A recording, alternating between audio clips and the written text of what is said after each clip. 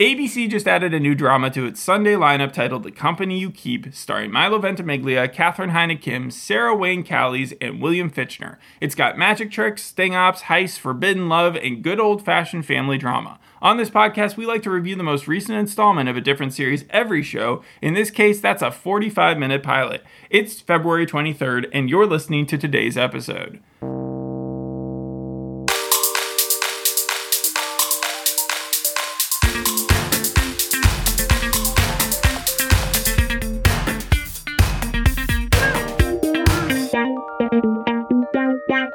Would you rather star in a film with Nick Nolte or... No. That's just the answer to whatever the question is. The other option was being a guest star in a Milo Ventimiglia show. I am probably giving Nick Nolte too hard a time, but he reminds me a little bit of Gary Busey, and that's scary. I don't want to spend time with What if the film also had Robert Redford and Susan Sarandon and Shia LaBeouf? Would that change your opinion? No, because it would Shia LaBeouf. Yeah. It'd be cool to get their autograph, I guess. But, again, spending how much time? 6 months with people like that? That would be the Geriatric Society? Or? In 2012, a film came out called The Company You Keep. And when I was originally doing research for this show, I thought that cast was going to be for this show. And I was confused because I was like, I thought Robert Redford retired from acting. But no, it ended up being completely different. What was that about? It's a thriller about some lawyer that identity gets exposed. It really has nothing to do with this. Is Robert Redford the lawyer or Shia LaBeouf? No, Robert Redford. But getting away right off the bat, what was your rating? Did you like this show or not? You want me to give my rating? Okay. Yeah. That's the ending thing. So it's 7, not too shabby. Okay. So yeah, that was what I was surprised with, because this was a show that was based off of a Korean drama called My Fellow Citizens. But really, the thing that I was surprised about was that show, I saw the pilot to, was a complete comedy for a full hour. Well, tell me about the pilot. What happened? So we have a con man, and within the first 20 minutes, I assume this is how... Does he like magic? No. Oh. Does he like magic in this show? Does he have a father with dementia? No. Okay. Does he fall in love? Yes. Okay. That was, in fact, that's Korean drama. That's what, the last 40 minutes of the show was. But the first 20 minutes starts out with him. He's, meeting this chairman, at least, this kind of mafia boss. Mm-hmm. And he has this money with him. And he wants to get it transferred because it's Venezuelan money. He's trying to get Korean money for it. And when he gives over the money, he gets, over $1 million in Korean money. And the thing is that the chairman has an assistant. We cut to this assistant. He is, getting in all sorts of trouble. He's trying to get to the meeting on time. But it seems like there's traffic jams, there's cars that are running into each other. He even gets hit by a car at one point. And this is also that the main character can get away, and right after the main character gets away, the assistant runs into the meeting and is like, they've changed Venezuelan currency. He gave you all fake bills or all old bills that we're not going to be able to use. Did you already exchange the money? And the chairman is like, yes. And that's when we learn that, the main character is a con man. Okay, so they knew the Venezuelan bill. Venezuela had its big collapse about 8 years ago? Yeah, this was, I think, a pilot in 2016, so around sense. That time period. All right, well, they're dealing with Bitcoin in the first scene. Okay. All right, so this show is organized a little differently. It starts with a heist, then transitions into a meet cute, then goes back to being a heist, then another meet cute, then a sting op, then an apology, and then a cliffhanger, and that's the end of the episode. Okay. We begin with Milo Ventimiglia, or as I always refer to him, Peter Petrelli, even though I know that his character on Heroes isn't even as big as his one on This Is Us. He is finally shaved, though, and he looks a little bit more like Peter Petrelli from Heroes, but his name in this show is Charlie, and he is in a warehouse, and he is making a deal, kind of like what you were talking about, with the Irish mob for $10 million in Bitcoin. Mm-hmm. This was shown in the trailer. Okay. Yeah. And guess who leads the Irish mob? I have no idea. Brendan Maguire, that's his name on the show. Timothy V. Murphy is his name in real life. His name on Sons of Anarchy was Galen O'Shea. Yeah. And what was his character like on Sons of Anarchy? He was a villain. Well, yeah, but he was a main villain. He was I think he was in season 4 through season 6, and I think he had some type of connection with Ron Perlman, Clay at least. Yes. Was he like the Irish mob? Yes. As well? Yeah. It felt like he was reprising a character. His number 2, though, was spooked by this whole interaction. Her name is Daphne Finch, and she doesn't want to get the deal done. So it's a warehouse for 10 million Bitcoin. And then that's when the helicopters and the sirens and the FBI all show up at once. They're driving in, and the Irish mob jumps out. They grab their Bitcoin cold wallet and they get out of there. And the FBI tackles Charlie. And then it's revealed that they're not actually the FBI, they're Charlie's family. And that is like the first episode as well, because I mentioned the car jams and people and like the guy getting hit by a car, and it's revealed that all of the like distractions that stopped the guy from getting to the meeting were actually part of the main character's plan to get like enough time for him to escape. So yeah, it's going off the same idea. The weird thing about the company you keep, I found, was that they were going a lot more of a serious route with it. And usually when you take a comedy series and you go the serious route with it, it doesn't always work, but it seemed like a 7 out of 10. That's passing. Well, we're still really early on. Yeah, right. This is where we meet the entire family. There's Tina, she's the fiance to Charlie. We have Birdie, Sarah Wayne Callies, or as I like to refer to her, Sarah Tancredi. Again, I'm stuck in the mid-2000s television universe because that's her Prison Break character, but then she went on to be Laurie in The Walking Dead, so even a bigger role. But she plays the sister. There's Fran, who's the ma, and there's Leo, who's the pa, who I already hinted at has the early stages of dementia. He can't remember his granddaughter's birthday. And he's played by, I said William Fichtner, right? Fichtner, no, that was my dementia joke. Okay. And everybody's celebrating because Charlie has stolen the Bitcoin cold wallet and replaced it so that the Irish mob actually ran off with a duplicate. So they actually were able to get the money in the end. This is all gone according to the plan. They were the FBI, so they knew when to come in. So everyone's retiring, they're selling the bar, they're going to Panama or the Caribbean or somewhere, but not so fast. This show loves to pull the rug out from under you. It did it in the first scene when they had the FBI roll in, and now they're doing it here because guess who has betrayed everyone? It's the fiance. Tina has run off with the money. Why she needs $10 million and she can't just split it between everybody? Like when you said that it was only for $1 million, that made a lot more sense because it's like $1 million someone could burn through. And if you had to split it 5 different ways, then it's like, yeah, you'll steal that money. But with her, she left her wedding ring behind, and it was pretty funny. Yeah, no, in the show, what happens is the main character, I think, like, he proposes to his fiancée right after the heist. She says yes, and then it's a couple days later, he returns to his apartment. It's completely wiped. He runs out to a balcony where someone is randomly on the phone with someone else. He jacks the phone from that person, hangs up, and then calls his wife, and his wife is at the airport. And it seems like she's almost like Shay from Game of Thrones, where she doesn't really have any connection to the main character. She just was kind of saying yes to make him happy. Like that type of thing. Is it similar in this show? Oh, well, I could actually compare it to a few things. Remember in the movie that Matt Damon did a few years ago where he played a really tiny person? Downsizing, and his wife calls him from the airport? Yeah. That's what that sounded like. Yeah. But this, they do in kind of a more, I would say, subtle fashion. Birdie, Sarah Wayne Callies' character, is in the bar, and she wants the cold wallet so that they can actually transfer the money and make sure that everything's set. And that's when Charlie sticks his hand into his vest and finds the wedding ring. And that like immediately sends chills over everyone. And they're like, call her, call her, call her. But everyone who's watching knows that this thing is over, that they've lost the money, that I don't know if we'll see Tina again. But I thought it did it so quickly that it like moved the show along really well. And you asked me what it reminded me of. It reminds me of the Supernatural character that Lauren Cohen played, where she keeps on screwing over the Supernatural brothers, right?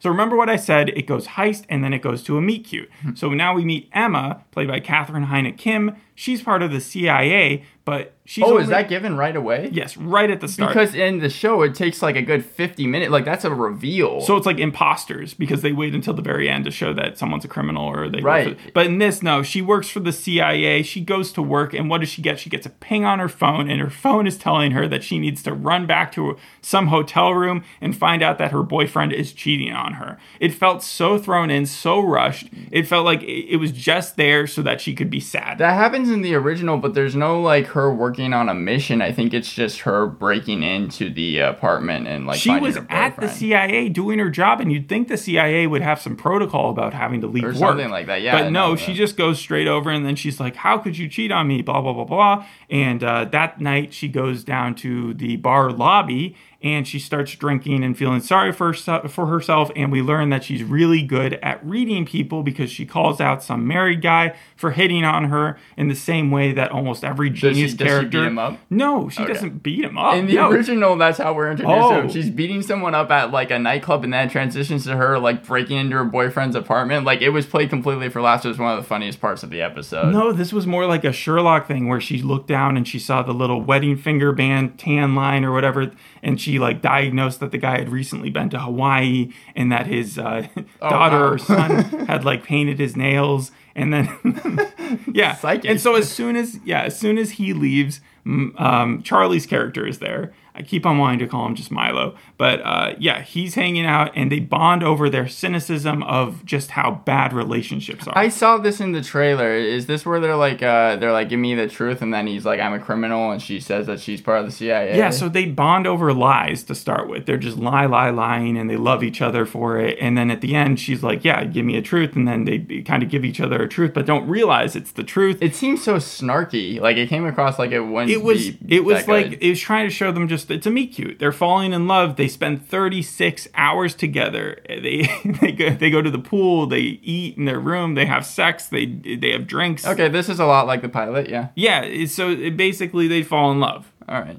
And so he's ignoring his family's phone calls, and she's not doing her work at the CIA. Unclear why. It's also strange that this hotel room, because he's in like the penthouse and that's where they're hanging out, is so empty all the time. The bar is empty. The pool is empty. You'd think that this would have been super expensive for both of them, but it doesn't seem to faze them at all. And now that meet cute ends, they kind of go their own separate ways. And it's now heist time. Oh, this feels like that's Grease. after reading. No, that actually is... I did have that really tiny thought for a second where it was like, oh, this summer we're going to spend the love of our life together and then never see each other again. That's almost exactly what happened. Have they ever thought to make a Grease prequel that showed that? That summer? The summer that they're always talking about? I think someone needs to pitch that. I think it would go over really well. Well, it's funny you say that because that would probably be a teen show, and Julia Cohen, she has co-executive produced and wrote for A Million Little Things, Quantico, but also Riverdale. I think she's also ran for Degrassi, The Next Generation. But yeah, I'm sorry to go over that, but I think if you pitched it and then you had Travolta, like, okay with a cameo, that a studio would actually, like, greenlight it. Even if it was like a television show. They extend a musical Grease prequel to a television show. Oh, God. Okay. All right, so the heist, the meet cute, now we're back to heist time.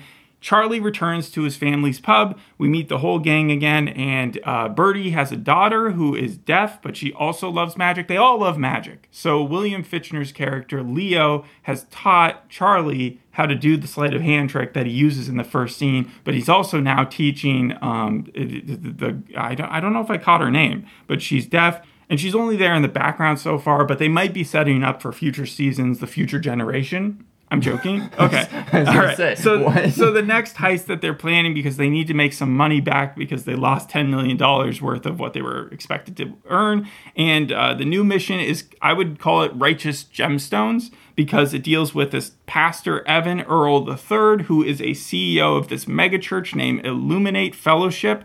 And it's actually a big money laundering scheme where they pump money into the church, and then he takes a cut, and he also donates a bunch to the places to like elevate himself in society. And basically, Pastor Earl is just a bad dude, and so they bump into him. And so they're ripping off kind of the people that are laundering. They're the Robin Hoods. Okay, yeah, I was going to make that comparison because even in the first scene, remember, it was with the Irish mob, so right. It's bad people who we find out via Emma's job, the CIA work that she's doing, that they're selling fentanyl. They're a big fentanyl ring in Europe, and they're trying to transition and expand into the U.S. Okay, so like basically the company keeper, the people that Charlie works for, have like a moral code. Yeah, just like the Now You See Me people. Yeah. I think they also have a moral code because they only steal from like big banks. I've never seen the movie. All right, so Pastor Evan Earl, they bump into him, they steal his phone, they clone it, and then they return it to him so he doesn't know because he gets a new phone every week. I guess, and that's where they find out that he's going to be attending a gala where he'll be meeting his actual contact, the person who is the bad guy, right? Okay. And so they say, we're going to attend that gala. This is where the heist turns back into sort of a meet cute, but it stays like a heist. So they merge. So Emma is actually attending the gala as well. Her dad is an ex-governor of the state, and her brother is a senator of the state. So her entire family is very wealthy and politically strong. Wait, so the brother is like almost in a higher position, right? Because you said he's a senator and the dad is a governor? Ex-governor. Ex-governor? Okay. Yeah, and I know that they're played by like people who are a big deal who I would recognize, but I didn't click onto them. They're part of the regular cast, but they weren't that big of a deal in this episode. Okay. So Charlie ends up attending the gala with his sister Birdie because they're trying to sneak around and find out what the pastor's up to. He bumps into Emma, and then they spend the most of the night together. Like just, oh, it's you. I love you. You know, that type of thing. Yeah. And then at the end of the night, though, Birdie gets mad at Charlie because he spent the entire time that he was supposed to be spying on the pastor just flirting with this girl. And that's when Charlie realizes that he has to put an end to this. And so he dumps Emma, even though he really likes her, and it hurts her. Oh, that is completely different. I mean, like in the show, in the pilot for the Korean version, they get married. Right then and there? I mean, like they get married a good 40 minutes into the episode, yeah. Wow, okay. But does he have a fiance at the beginning? Yeah, you said that too. Huh. Well, they don't end the episode with them not together. Okay. So, anyway, so the heist ends with the family deciding that they're going to text the pastor. They do see who he ends up meeting with. It doesn't matter. Mm-hmm. And so they end up texting him on that burner phone that they already have control of, saying that his cover's been blown. He has to wrap up all the money that he has, stick it into a briefcase, and the fixer will drive up and take it from him. Okay. And so that's exactly what happens. But the fixer is actually Charlie, and they just take the money. The pastor thanks them, and they drive off. Wow, that phone really came in handy for them. More importantly, the gala had nothing to do with their ending plan. Like, they could have just texted him as soon as they cloned the phone 2 scenes earlier. Like, I don't know, 15 minutes earlier, and just ended with him giving them the money. I imagine it was for show, though. Like, I imagine this thing looks pretty good, because not only is it produced by Ventimiglia's, I think, own production company, but also you have What's the Ventimiglia production company called? It was founded in 2004 with, like, his best friend. Oh, I think it's called, like, Ventimiglia Productions or something close to it. And then you have John M. Chu, who directed Crazy Rich Asians and In the Heights, as well as everything else. He's a producer for this thing. So, and it's also on ABC, so I imagine it looked good as well. ABC shows that there's no guarantee that it's going to look good, especially for a network show. Yeah, but like ABC, especially their dramas, they always try to go with like the stylized version of it. I would say that their costuming is there. Like the gala looks pretty cool, but like when it comes to action scenes, we only see, I guess maybe, this is where it comes into the next scene. You get a sting op, right? Mm-hmm. So the CIA and FBI are working together to actually take down the people from the first scene, that Brendan Maguire, the Irish mob. Oh, they're back. Okay. Yes, so the CIA have tracked them down. They're still in the U.S. They're trying to, I guess, get out of the U.S. He's about to walk to his plane, and the FBI have set up this thing where they're watching them. And as soon as Brendan Maguire starts walking to the plane, that's when they all run hustling in. Emma is saying, no, hold back. There's probably someone else. And there is. That's Daphne, and she gets away. And we find out that she's actually been the brains of the group, the reason why it's been able to expand so quickly. And she's going to turn into the main villain because Brendan Maguire is going to jail. And Timothy V. Murphy was only there for like a short cameo, I guess. And so Daphne is on the loose, and Emma, while chasing her, gets into a car accident. And so she's a little bit beat up. And then the next scene, she's at her house and she's sad. And guess who shows up on his motorcycle? Oh, I'm skipping over a part. So they get the money, right? Charlie's family does. Yeah. And they start splitting it up. And that's when Charlie's like, okay, you guys can finally take your retirement, talking to his parents. But the parents want everybody to be able to retire. Apparently, Charlie's character had already been to prison for them once. And so they don't want to deal with that again. They want one big heist to just finish it off. And yeah, one more. Yeah, it's like Kaleidoscope a lot of the time. And so his dad gives this compelling speech about how Charlie should go live his life. And that's what Charlie does. He drives over in his motorcycle to Emma's house and apologizes for dumping her and lists off all the reasons how he knows her. Basically the stuff we saw in the montage from the first meet cute. Things like she likes the Rolling Stones. She likes her coffee black. Yeah. It is very sappy. And then by the end, she forgives him and they make out. And I thought that was the end of the episode, but no, they have to leave you on a cliffhanger. So Charlie returns back to the bar, and that's when we find Daphne is actually waiting for them. She's tracked them down. Okay. She knows the money's gone, but she's holding the deaf girl up basically by gunpoint and saying, hey, you work for us now, you're getting us that money back, and then that's where the episode closes out. Where the pilot ends is much like that. Yeah, he goes to the place he went at the beginning of the episode, the main character, and then the team that he kind of screwed over kind of holds him down, and then we're introduced, I think, to someone who the Daphne character is playing. Mm-hmm. It's funny though, because I know Catherine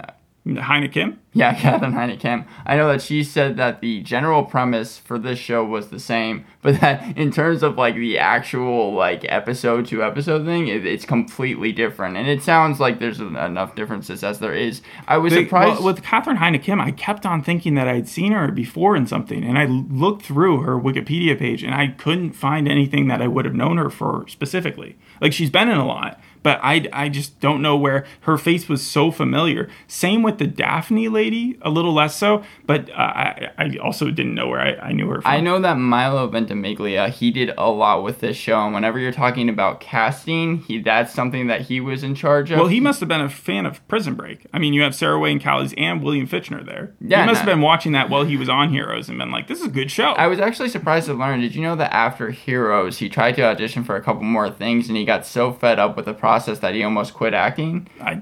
Okay, that just sounds like one of those things that actors say when they're like... Well, I know this is almost like his big show. Like, I think this show was made because he is such a big part of it. He brought a lot of people from This Is Us, the production crew, over here, and he, like, apparently knows them on a first name basis. Well, you'd think so after, like, 5 seasons on This Is Us? But he was practically, he's the main character in this show. He watches every cut. He fields emails. In fact, Sarah Wayne Callies even said that whenever he was on set, he was almost like the fucking mayor. That's a quote that she said. So go into your pros. My pros are the cast, one, because they are really good. I liked how the show continually tried to pull the rug out from under you. It wasn't good all the time, but the fact that it just kept trying, I give it a lot of credit for that. It does do the criminal/CIA relationship. Like, that's the forbidden love that you have, because obviously once they find out about each other's jobs, they're going to feel a little awkward. They do that pretty well. I like that setup. And then the idea that they also, as a heist show, say, one big score, one more time, guys. Like, you also have to give it props for that. The cons are that they always make these type of shows look way too easy. Steal from the Irish Mob, easy. Fake being federal agents, no problem. Sneak into a highly elite, invitation-only gala, why not? Tricks to the same guy, so the pastor, right? Mm-hmm. Charlie's character sees him 2 times within like 3 hours. Once to steal his car, who you'd think he would remember what that guy looked like, and then the second time as the fixer, where he's wearing glasses like Clark Kent to grab the money. Neither time, or the second time, he does not recognize him, even though the only difference about his face was that he was wearing a man bun. Which was funny, because they had referred to him wearing a man bun earlier when he faked being a yoga instructor or something. He faked being a yoga instructor? No, when he was talking in the meet cute, she asked him what he did. The first time, he lied and said that he was a yoga instructor. Okay. And then the other cons are that Emma's introduction, I mentioned this, felt really forced and rushed. Tina, it seemed like she had been there for a long time. You mentioned that the ex-wife, or the wife that left, right? Yeah, that was like within the first 15 minutes that she was just like faking it the entire relationship. Basically. This one seems like she would have been around for a while if they would have included her in something this big as the heist at the first part, and that they would have, so it just seems odd. And then the last one was the fact that the gala didn't even seem necessary to get the money for the second heist, when all they needed to end up doing was text him. Yeah. But yeah, the cast is, I think, the real selling point of the show. It seems like they're all having a really good time. I pointed out the similarity in Kaleidoscope. It's like Breaking Bad almost. Laura and Cohen's, yeah. It's like Breaking Bad in the sense that Walter White, he's cooking meth, and then you have Dean, or Dean Schrader, right? Yeah. Hank Schrader? Hank Schrader. Dean is the name of the actual actor. Hank Schrader, DEA, and he's part of the same family. It's like, that's kind of a similarity that I thought that you might compare it to. No, because the show's not that good. This is a 7 for a network show. I'm not going to continue to watch it, but I can see how it's way better than, say, to me, the pilot of Scorpion was, or The Equalizer. It still has action. It still does fall into the criminal elements of things, but it also just mixes in the everything else. The reviews have been warm to it. I haven't found one that absolutely hates it. All of them say this is not like an amazing show or anything, but the Hollywood Reporter says it remains to be seen if the show The Company You Keep eases into its second episode because it is sustainable. It has a 7.5 on IMDb and 82% on Rotten Tomatoes, and then an 83% audience score as well. And like I said, like, you know, every single article seems to be like, yeah, it's fun. It's fine for what it is. Yeah, it's just a tad better than your typical show. Not too shabby. 7 for me. Okay. All right. Thanks for listening. We'll see you on the next episode. Hope you enjoyed this one. Bye. Bye.